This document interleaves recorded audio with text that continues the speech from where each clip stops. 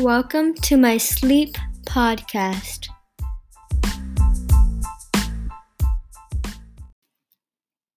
Sleeping is the foundation to a strong mind, a healthy body, and a prosperous life.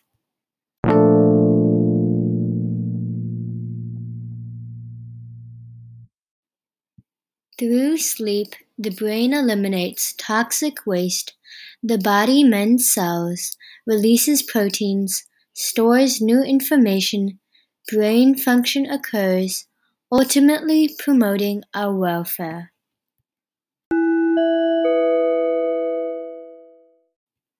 According to the National Sleep Foundation, 8 to 10 hours of sleep per day is suggested for teens.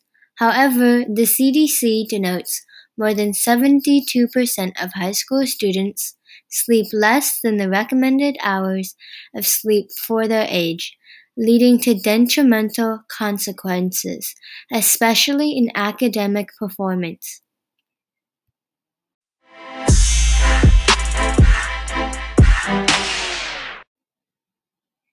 By depriving our bodies of sleep, we can suffer from depression, reduced concentration, hampering our ability to learn, a restricted creativity, drowsiness throughout the day, challenging us to remain acute and not fall asleep during class, poor decision-making and mood swings, resulting in struggles pertaining to classes and exams.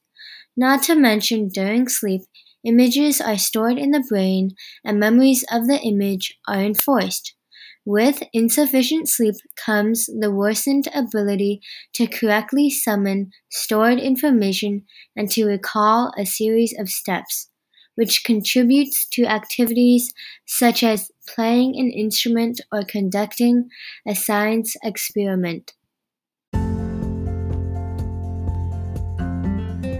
To enhance our sleeping quality, individuals can integrate pre-bedtime rituals to indicate to the body it is time to sleep, create snug and accommodating sleeping conditions, establish and maintain a firm bedtime, and regulate daytime naps.